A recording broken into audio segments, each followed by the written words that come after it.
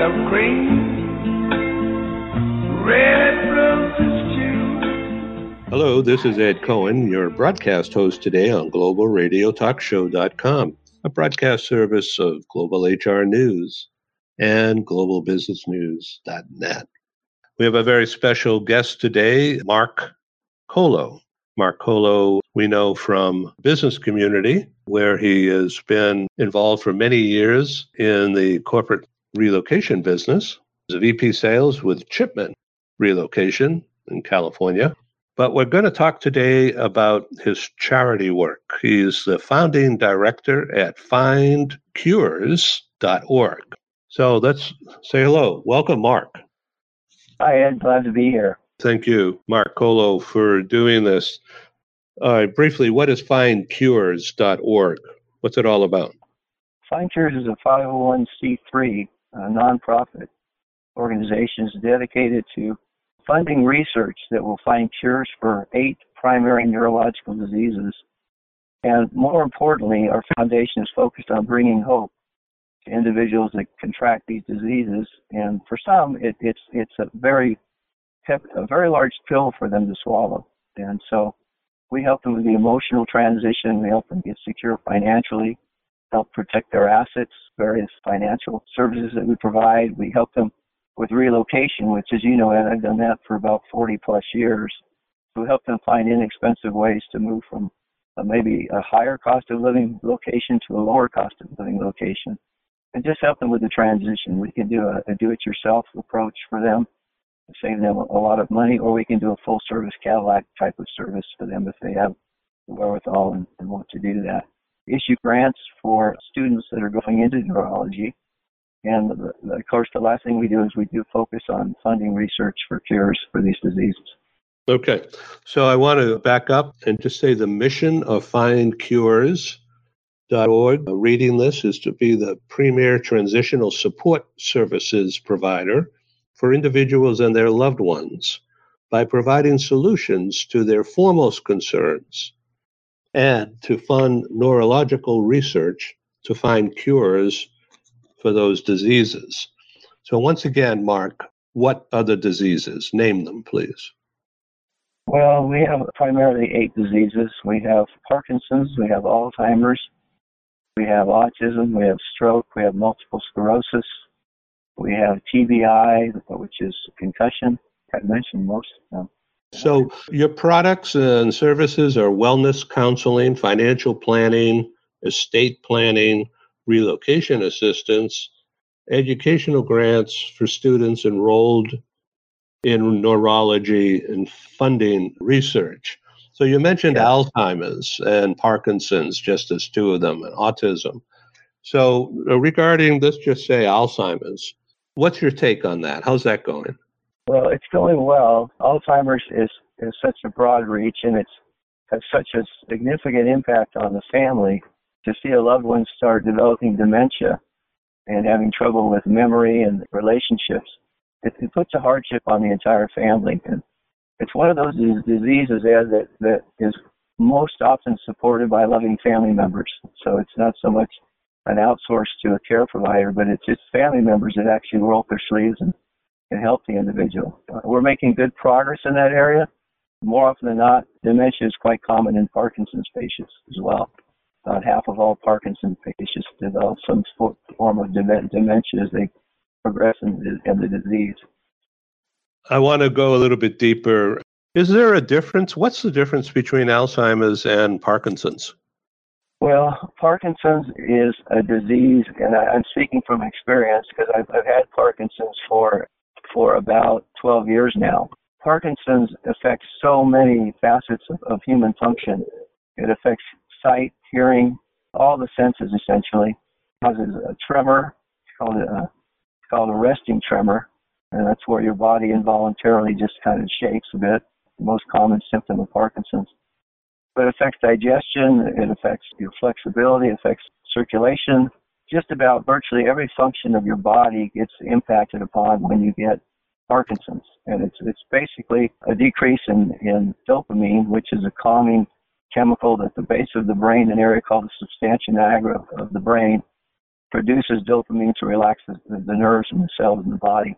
And when you get a deficiency, it puts more stress and duress on the body because it's continually shaking and trembling. Very different from Alzheimer's. Alzheimer's, when patients get Alzheimer's, they have an average lifespan of about another 10 years from diagnosis. It's quite common. Parkinson's patients can go about 30 or 40 years, but it's just a continual diminishing of strength and agility and health as it goes. They compare Parkinson's to a glacier. It's huge, it's ominous, has a tremendous impact on the body, but it's so gradual in moving forward that you don't really notice the changes until they become more severe. What about autism? That's different, isn't it? Autism is different. It is different. And we, as a foundation, we try our best to stay informed of all these diseases, but it's a very large task because there's so many changes being made in the medical field and so many advancements, and that we have trouble sometimes keeping on top of them. So, but we do focus overall on each of these diseases and try and help the individual find hope and find a new perspective. So are there sufficient number of professionals trained in this?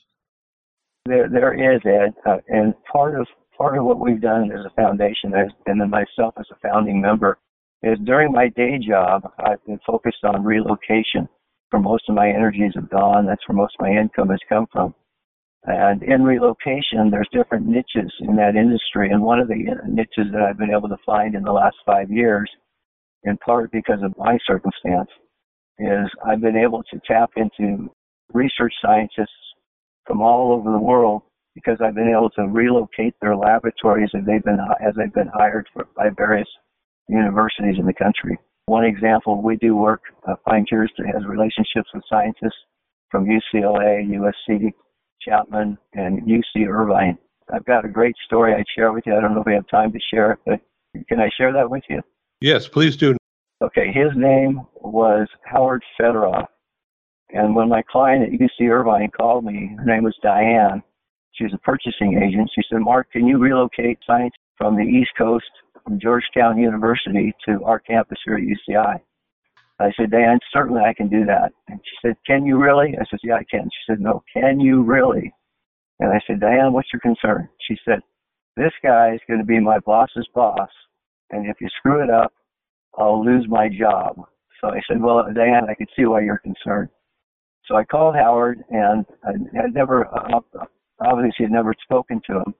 But when I called him and he picked up, I said, Howard, this is Mark Cola with Chipman Relocation. I've been asked to handle your relocation to Southern California. He said, great, I've been waiting for your call. I said to him, Howard, and I always ask this question of researchers that we relocate. I said, what's your biggest concern about your relocation out here to California? He said, I'm glad you asked that question. He said, I have 12 cryogenic freezers with 30,000 brain samples of individuals who have died, Parkinson's and Alzheimer's. I said, you can imagine hearing that because I'd been diagnosed for about 8 years at the time with Parkinson's. So I went quiet when he said that.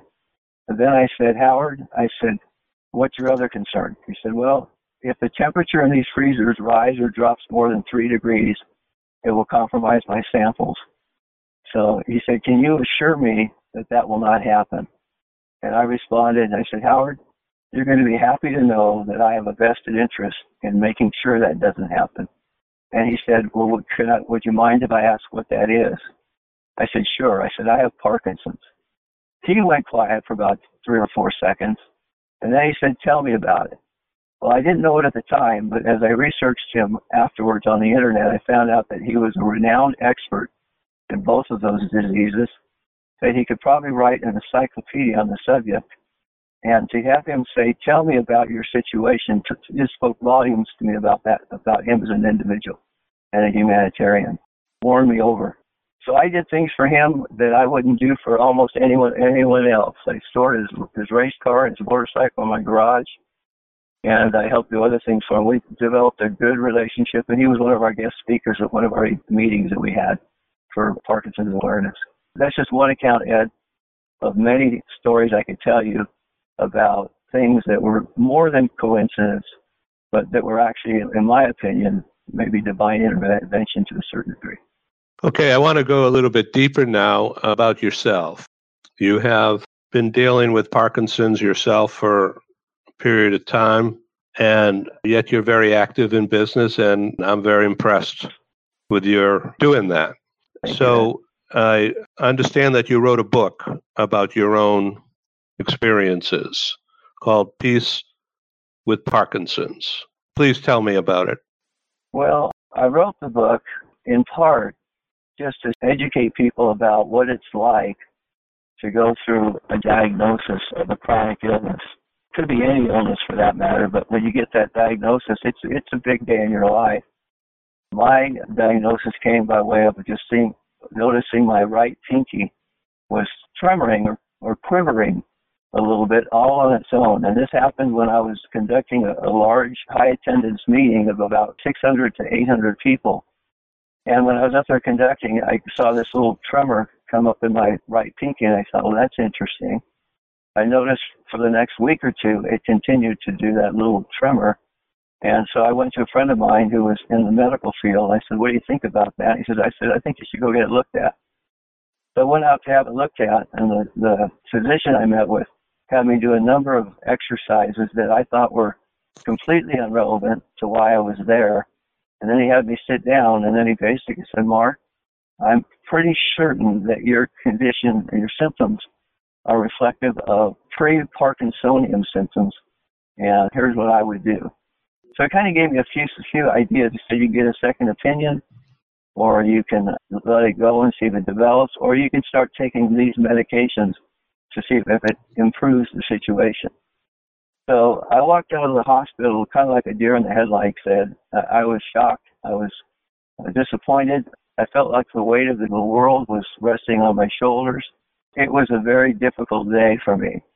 When I shared it with my family members, they were supportive, they were loving, they were helpful.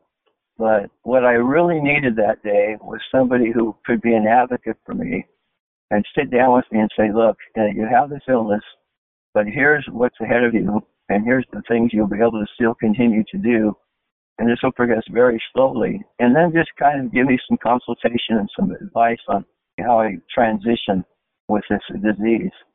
So I wrote those things down, Ed, and I started reflecting on my life as a whole and some of the challenges that I had faced in my early youth and my later years. And I thought, this reads like a pretty good soap opera. So I said, I'm going to go further on this and try and make this into a book. So I wrote the book, Peace with Parkinson's, to help people transition from difficult news to a place of, in a sense, of well-being. That's why my subtitle it's called The Resting Tremor, Not an Earthquake. And that's why I wrote Peace with Parkinson's. That's great. I'm really impressed. And I see that you've written also about the issue of control or about feeling bad for yourself, things like that. Do you want to get into that a little? Yeah, I'll touch on that, Ed. From my early childhood and through my diagnosis of Parkinson's, I've come to believe in 4 basic credos in life. My first credo that came by way of that resting tremor is the only constant is change.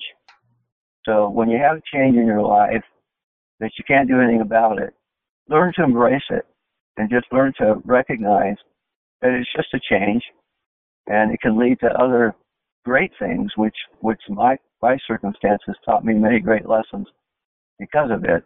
So that's my first credo. The only constant is change, so embrace it. And I won't get into too much of my childhood, but I'll just say as a general statement, it was not a childhood that I would have signed up for. Very difficult in many ways. One of the highlights of my childhood was recognizing that there is more purpose in life and there are greater opportunities. And so I took the time to serve a mission for my faith, which was a 2-year mission in Northern Ireland and Scotland in the late 70s when the hunger strikes were taking place and civil unrest was at a high, and there was just a lot of tension. So that was a great experience. I was only 19 years old, and it was a great, great teaching opportunity for me. So was that the era when there was so-called troubles in Northern Ireland? Yeah, it was a period of time called the hunger strike. And then from the IRA Army, the IRA was at an all-time high in terms of creating havoc in Northern Ireland. So there were more bombings going on, there were more shootings going on, and it was just a very hostile time to take place over there. It's almost like living in a militarized zone where you see tanks going down the street, soldiers with machine guns. So I want to ask you about control as an illusion and your philosophy about life isn't always fair, live with it. So control as an illusion. So you have Parkinson's, people have Alzheimer's. What's your thinking? How do you deal with all that? Is it a matter of faith, or is there some other way of going? Yeah, it's certainly important. I mean, faith, I sometimes wonder how people get through serious adversity without some amount of faith.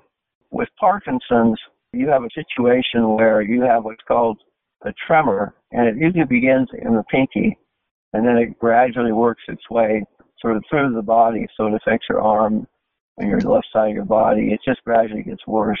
But in my situation, having had a childhood that was somewhat out of control, I believe that when you have a childhood like that, you often try to control things around you, and you can sometimes be overly committed to controlling things. And when you get a resting tremor and you try to control it and try to minimize the shaking so you're not drawing attention to yourself, interestingly enough, it gets worse. So you can't control it, or otherwise it gets worse. So my feeling, again, any experience you have in life that requires significant change, you got to accept it. You got to just go with it, and you got to try not to control it. Let go of control, and you'll be a lot happier if you do that. Yeah. All right. So let's talk about Find Cures and how people can help. And I'm sure you're looking for donations, but how can people help you with more than money? And what will the money be used for? Yeah, that's a great question. The money that we raise is used for funding research. And I feel that we have an advantage as an organization in that most of our relationships we've developed with scientists, research scientists, and experts on these diseases, most of the relationships are at the academic level. So we have connections with people that are probably going to be the ones that are going to find the next cure. And that makes us grateful and very excited that we're on that cutting edge.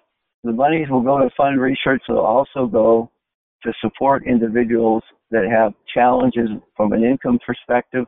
The burden of debt for these diseases is in the billions. So when a family or individual contracts one of these diseases, it can be very common that they will spend as much as $25,000 annually to support the individual and the loved ones that are impacted by the disease. So it takes a tremendous financial toll on them. So our foundation was established to help with what we call these transitional services. And if the individual doesn't have the funds or wherewithal to pay for the services that we have, we will subsidize the providers that we have so they will get the services for well below market cost. So that's another way that we help these individuals. And we've got a number of testimonials from individuals that were in a place where they had no financial means to pay for the service they needed, and we stepped up, we paid for it. So that's where our monies go. Are you set up in San Diego? We are set up for what we do now. We're set up primarily in the Western region. Our goal is to expand to the East Coast and to just grow our presence domestically, and then to look at a global front. But we do have services that can accommodate San Diego, yes, to answer your question. So you're not set up, say, in Miami or Washington? That's where we want to get, and is we're not yet on the East Coast, but we do want to get to the East Coast.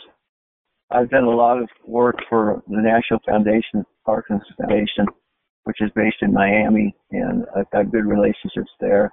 I've participated in some of their former events, including Moving Day, and I think I've generated about $5,000 for them on my own efforts to help that organization. So we have good relationships with partners as well across the country. So I have, just so you know, I am producing a Global HR conference in Miami on November 22, and one of our speakers is head of an organization that works with large employers to hire the handicapped, to hire people with disabilities. And I'm very happy to speak about Find Cures to her and make a connection even before then. And finally, our event in Washington, D.C. will be on Embassy Row on February 27th. And there'll be several interesting people at that event. And I'll send you some info about it so you can have a peek at it. And I'll be glad to make connections for findcures.org. That would be wonderful, Ed. Any help you can give us would be much appreciated. Great. Speaking with Mark Colo, founding director of findcures.org. And it's really a pleasure to know you and a pleasure to have learned this much more about you and your valuable work. Thank you, Mark. Thank you, Ed. Happy to have been here. Appreciate it. Great. Thank you. Okay, we're signing off. This is Ed in San Diego, Global Radio Talk Show.com. Yes, I think to myself, what a wonderful